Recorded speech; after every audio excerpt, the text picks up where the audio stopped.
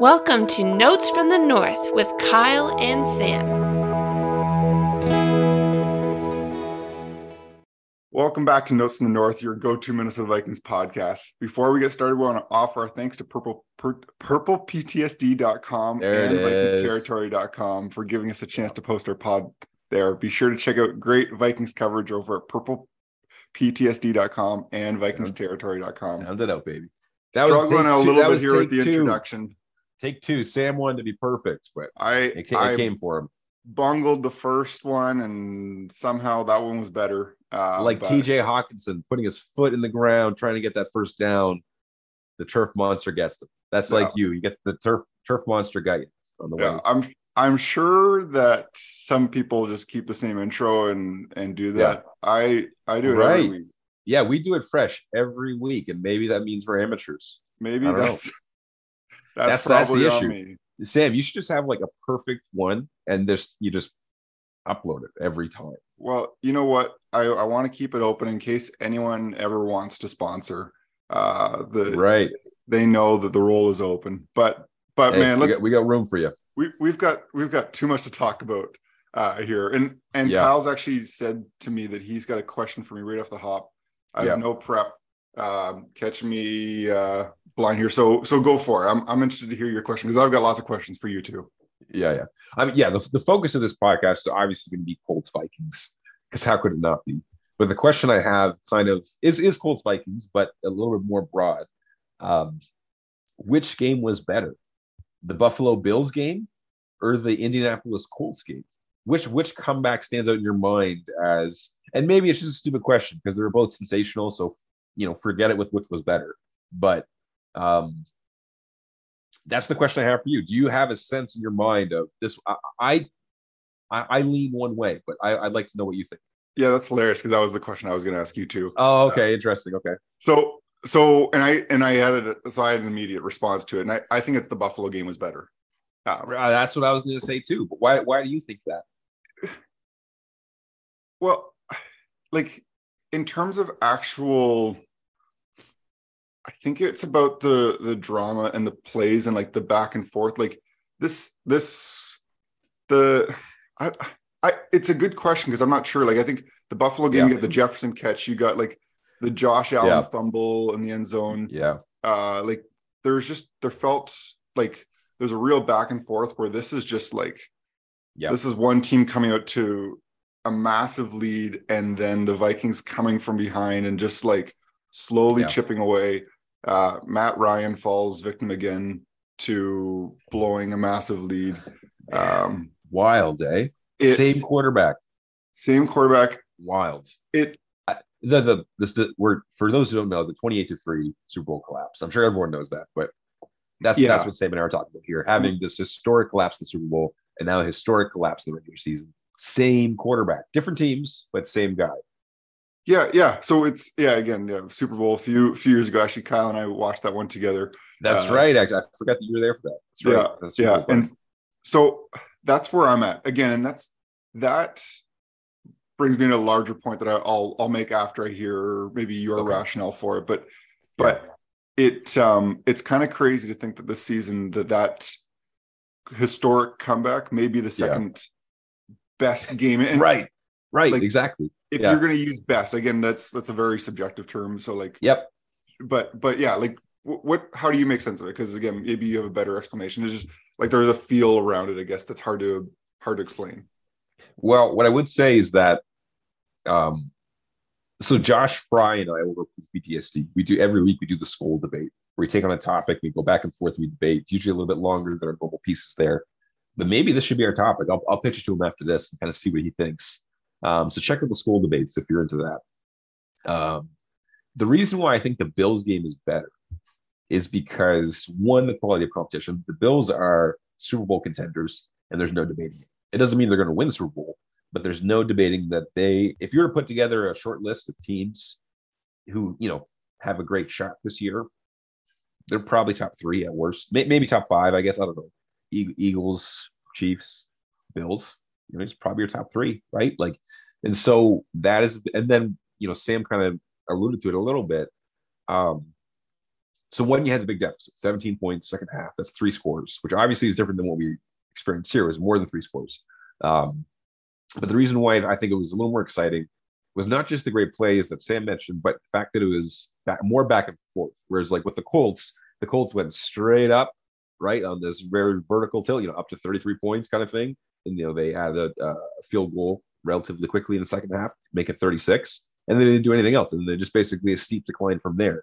Whereas Bills Vikings, I mean, yeah, the Vikings surged at the end to kind of come up and close, but the Bills kept fighting back and forth, back and forth, back and forth. And so that nature, I mean, in both instances, I felt like Vikings fans were very upset with the referees in each game. And I think legitimately there was big time mistakes.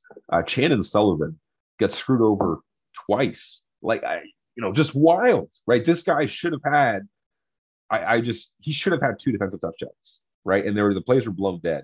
And I think I'm not in the NFL officiating brain trust. Like, I don't actually know what they're telling the people, but my understanding is that if there's any uncertainty, you don't blow it dead.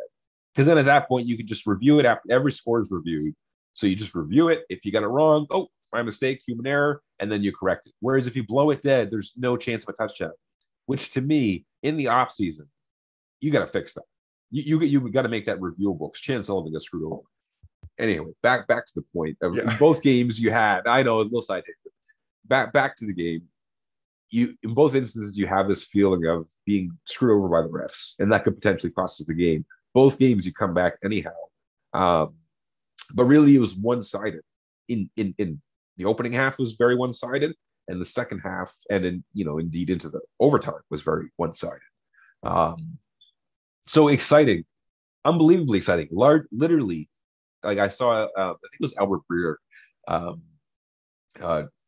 sent out the tweet saying, not being hyperbolic at all, not exaggerated. This is the greatest comeback in NFL history.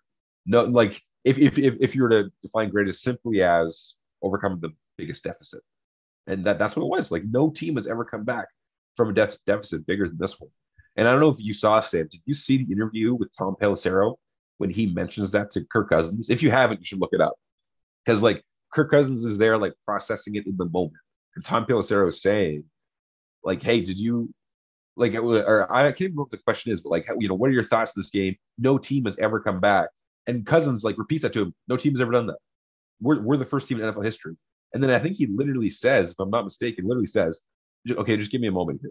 Like Kirk Cousins like actually like pauses the interview for like a second because he's like processing this reality that he just authored the greatest comeback in NFL history. If we were solely looking at points. And so to me, the Bills game was, I think, better still. Quality of opponent, back and forth. But that Colts game, holy jumpers. I mean, you'll be talking about that the rest of your life kind of thing, right? Yeah.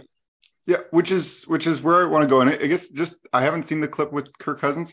It's interesting because if I'm not mistaken, and I might be because sometimes I make mistakes, but the birth of that, you like that quote from Kirk Cousins when he was with the Redskins, was when he had come back with the Redskins, I think back in 2015, to like it was a 20 plus point deficit. Okay.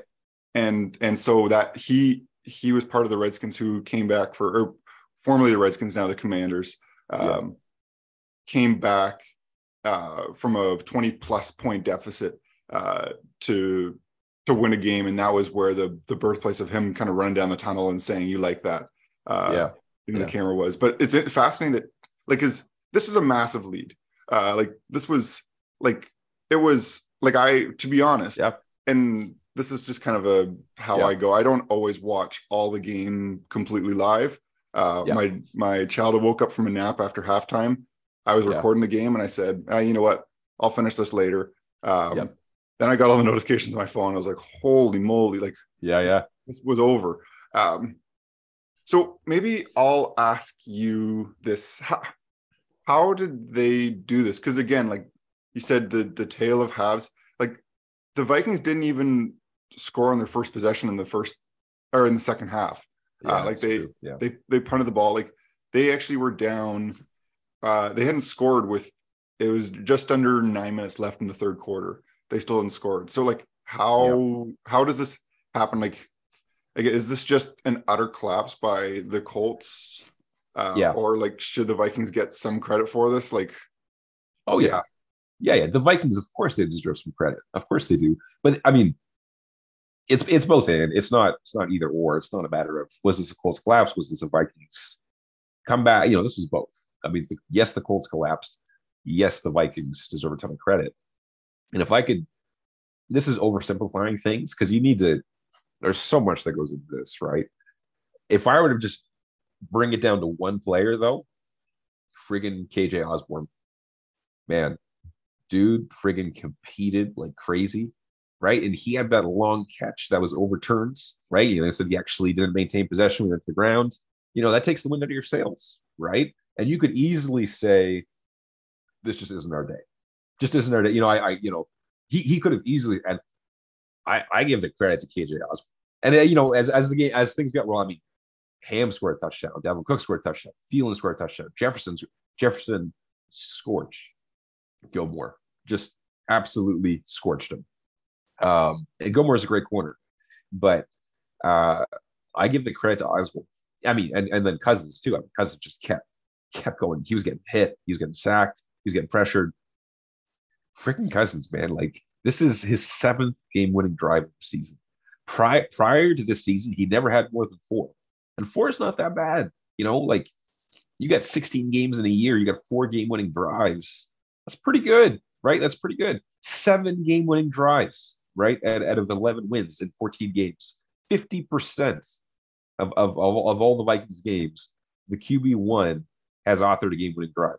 That's pretty friggin' good, right? And that's why you pay the dude the money, right? And I'll admit, coming into the season, I was so critical of the contract. Did not think it was worth it, right? More than worth it thus far. More than worth it. I mean, he has been excellent. I mean, I don't know what you're seeing on your end kind of thing, but I say first and foremost, KJ Osborne. Right behind him, 1A to 1B is Kirk Cousins. And then I have a number 2, but I kind of want to hear what you think first. Well, I'm kind of interested about your number 2 because I wonder if it's my number 2 because I think certainly I wanted to mention KJ Osborne because again, you add Hawkinson and then all of a sudden it's like he slides down to the 4th option and he's a very good player. But that's what good teams need is they need to have a deep pool of players that they can insert and play and be difference makers. And you saw Jefferson go down and immediately it's Osborne that Cousins is targeting. And so again, I wasn't trying to say that the Vikings shouldn't deserve credit because again, they've got so much, but I guess it's like, it is a both. And although it didn't feel like the Colts was that bad, but you also like to be a good team. And again, the Colts, we said coming this week, like their record shows that they have not been a great team. Like you need to be able to, when you're in the lead, if you get kind of defensive or start to not finish the job, this is what happens. This is remarkable. And again, I think this is where I want to say, like, there's a lot of conversation I saw this week about the defense and the problems there. And you know what, this team they're not going to beat any of the playoff teams. And like, at this point, after the Bills game and after the Colts game, like, I think you need to sit back and be able to realize that there's been something special that's happened this season. And again, it doesn't really matter until the playoffs, but also like it does. And as a sports fan, you get so few opportunities to have fun and enjoy and like celebrate. Like, take this all in because this has been something special. 100% enjoy it. Like, enjoy. It's just been like so remarkable. Even if like whatever happens, this has been the best Viking season in like since what? 2017 would be the first one to come to mind as, kind of competing with it kind of thing. Yeah. And like, then you can have that conversation. Is it as good as 2009? Is it as good as 2017? And then we're talking 2022. Right. And we're not finished yet. So but like, you realize when you start to do that, how rarely this happens, where not often. Like they've exceeded expectations.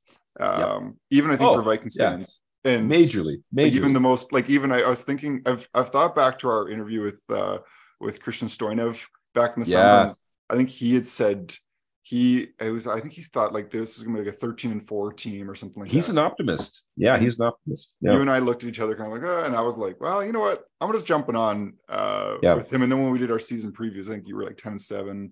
I think so. Yeah. I was 11-6, or I think that was what. But Yeah. that, I want to get that out of the way and do that. And I think in some ways it feels like we would have been talking about something very different had the second half not happened. Like I was kind of already thinking a little bit about talking points and such. Oh yeah. Yeah.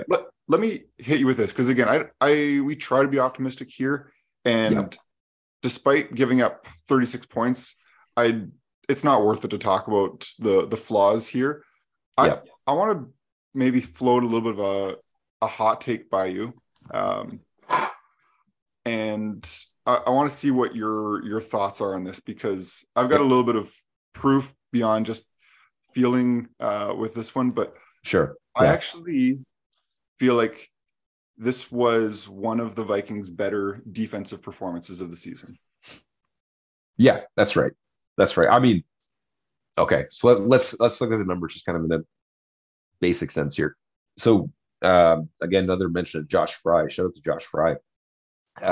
He's got a notable numbers piece or something like that on Pro PTSD, and he actually draws attention to, if I'm not mistaken, the Colts only scored one offensive touchdown, which is nuts. I mean, they kicked, I think, 5 field goals. There's 15 points. They got one on special teams, one on defense, right?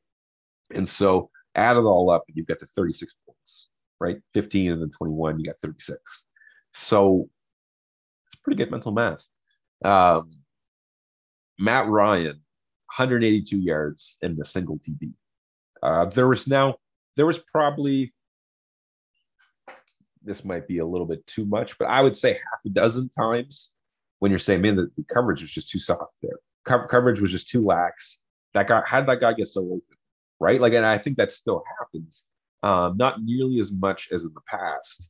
And so I kind of I pulled up some of the advanced stats around PFF, and I mean, Duke Shelley was targeted 6 times. He only allowed 2 catches, right?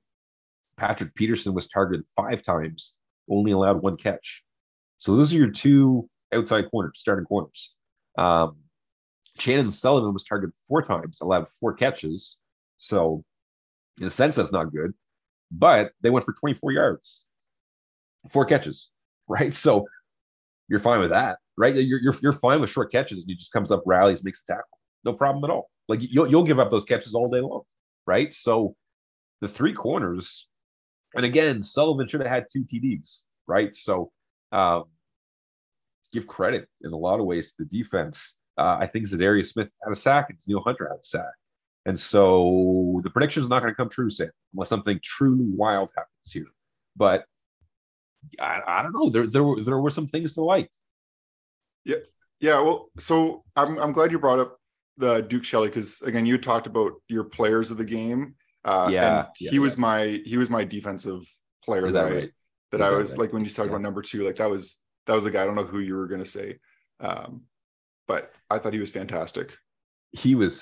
I wrote it with him a week or 2 ago or something like that. I just saying, give credit to Duke Shelley, and basically making this case that he's our CB5. He's basically our 5th corner, right? And this week, he actually got the start over Cameron Dantzler, who we all thought was the CB2, and probably is still a CB2, but he was on the injury report all week, and Duke Shelley gets the start. Fantastic. I mean, he's not, like, when you look at, like, ideally you want your corner to be long and strong, right? Like there are certain positions you want long and strong. Patrick Peterson is built like the perfect corner, right? Like he's tall, he's physical, in his prime he can run like when he still moves well now, but like Duke Shelley doesn't have that same build. He's 5'9", 176, right? Like Patrick Peterson, I think, is like 6'1", 200 plus pounds, right? And so when Patrick Peterson's lining up against Calvin Johnson, right? I know Calvin Johnson's not in the league anymore, but you know, these huge receivers, you kind of, or like Michael Pittman Jr. for the Colts, a huge receiver. You say Peterson, okay, Peterson can match up with him. Shelley, you're saying, I'm not sure, but dude, Shelley was fantastic. He was fantastic on I was gonna say Sunday, on Saturday. He was excellent, and man, he competes. He's scrappy, effort. man, he goes for it. So I give Shelley credit. He's a great piece. He's a great piece. Yeah. Yeah. Well, yeah, I again, if you look at the box score and you see 36 points, you're thinking, yeah, poor defense performance. But like you said, only one offensive touchdown that they had all game.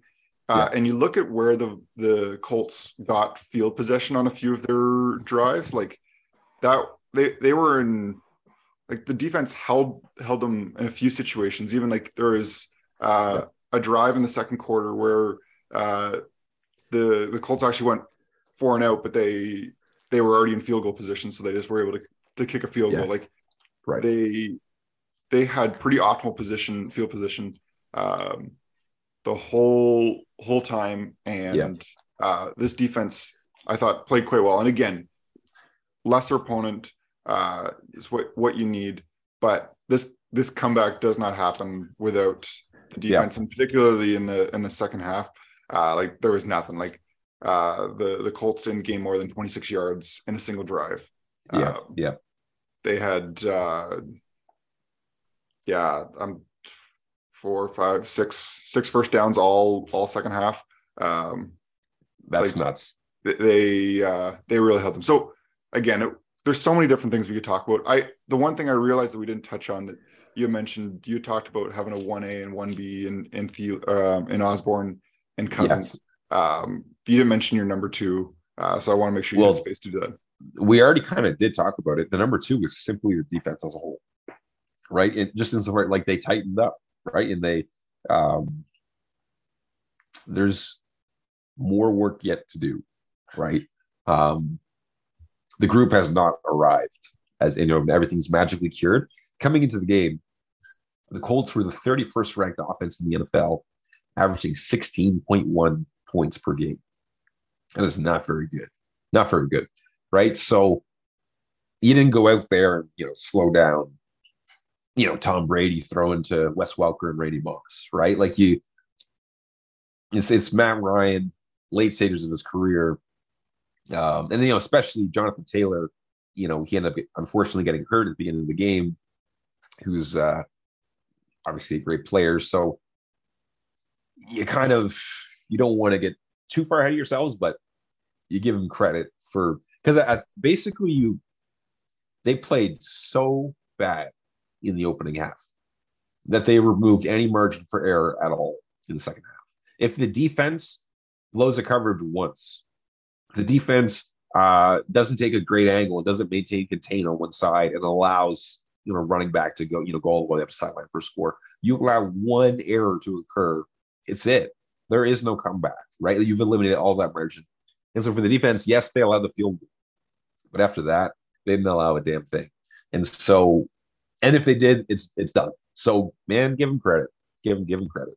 Yeah, fantastic. And you mentioned earlier, just Smith had half a sack. Danielle Hunter had 1.5 sacks. I think that puts them at puts them at 18.5, if my math's correct, on the year. And so you had predicted 30. If you know what, maybe they get to 25, and 25 is still quite a good number. If it is, 12.5 piece is still pretty good. And again, the great thing so far has been relative health of those guys, and that was a big piece coming in. And you take that. Yep. So let's do this. We'll wrap up here shortly. I just looking ahead a little bit. They've got, again, another Saturday game against the Giants. And this is where we start, like, again, the playoff picture is a little bit fuzzy still. Like, the Vikings still have control over where they finish, but very much getting into the second or third seed. But man, huge for them to clinch the division this week. Yes. It felt like a relative certainty, but to get that and do that and not have that drag on is massive. So again, looking at the playoff picture, there's a chance they actually play the Giants in the first playoff matchup. There's a few paths that would make sense for them getting there. That's right. So does that change anything for you as they play the Giants this week in terms of the way that you view this game? Not really. No, I think I'd be happy with the Giants matchup. I mean, I don't know. I'm not trying to give the Giants any bulletin board material, but um, not that they give a damn what I think. Um, but no, not really. I mean, I'm really just hoping for the win, obviously, first and foremost, because the Niners are right on their heels, the Vikings' heels, that is, not the Giants, the Vikings' heels. And, the scenario that everyone has talked about now is that the Vikings get into the playoffs. They're guaranteed in. They win their opening round. Okay, excellent. Now they go to the divisional round. You're probably playing the Niners. So do you want to play the Niners in San Francisco or in Minnesota? In Minnesota, baby. That's just it's just kind of night and day the difference. It's not to say that Minnesota's still going to win. If I had to be totally honest, San Francisco's got a better team than Minnesota. San Francisco is legit, dude. Like, they are an excellent football team. And I know he has his critics, and I know that maybe there are some legitimate criticisms, but Kyle Shanahan is a brilliant, brilliant head coach. I mean, phenomenal, right? And their defense is elite. Facing those guys at home would be what you want to see, right? So, I mean, with the Giants this week, yeah, I mean, you obviously want to beat them, right? Just because you want to win games. But then you also want to give yourself a chance at that number 2 seed and then be able to stay at US Bank Stadium, ideally until the NFC Championship game. And who knows, if you get that far and the Eagles somehow get upset, maybe you host the NFC Championship game at US Bank, which of course would be amazing. So I don't know. I guess we'll see how things shake out. I gotta think that this game is all about the run game. Slow down Saquon Barkley. Try and force the Giants into 3rd and long. Meanwhile, get Dalvin Cook and Alexander Madison going. Because if I'm not mistaken, Sam will have to go back and double check. If I'm not mistaken, the Giants have one of the worst running defenses in the league. So I'll have to go double check that. But I think on average, like in terms of yards per carry and then the overall amount of rushing yards they've allowed, not very good. So I would think that this game is all about the run on both sides of the ball for Minnesota. And that's kind of what I'm anticipating on Saturday. Yeah. And certainly you can have that if you get out to a strong and a good lead. And the Vikings have done that more often than not this year. But yeah, I do think that it would be really nice for Cousins to have a little bit of a break. Not a break, I shouldn't say that, but for them to have a more run heavier offense, especially as you move into the playoffs. I think that'd be good. So let's wrap up there. Again, great win, great game. Vikings are never boring, and this year it's been a fun, exciting rather than heartbreaking exciting. And so keep the good times rolling. And Amen.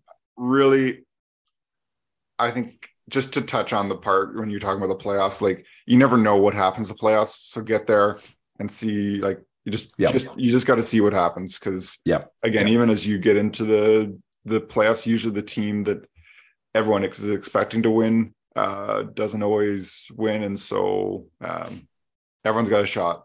So get there and do that. But take care, everyone. Have a good week. We'll be back next Monday.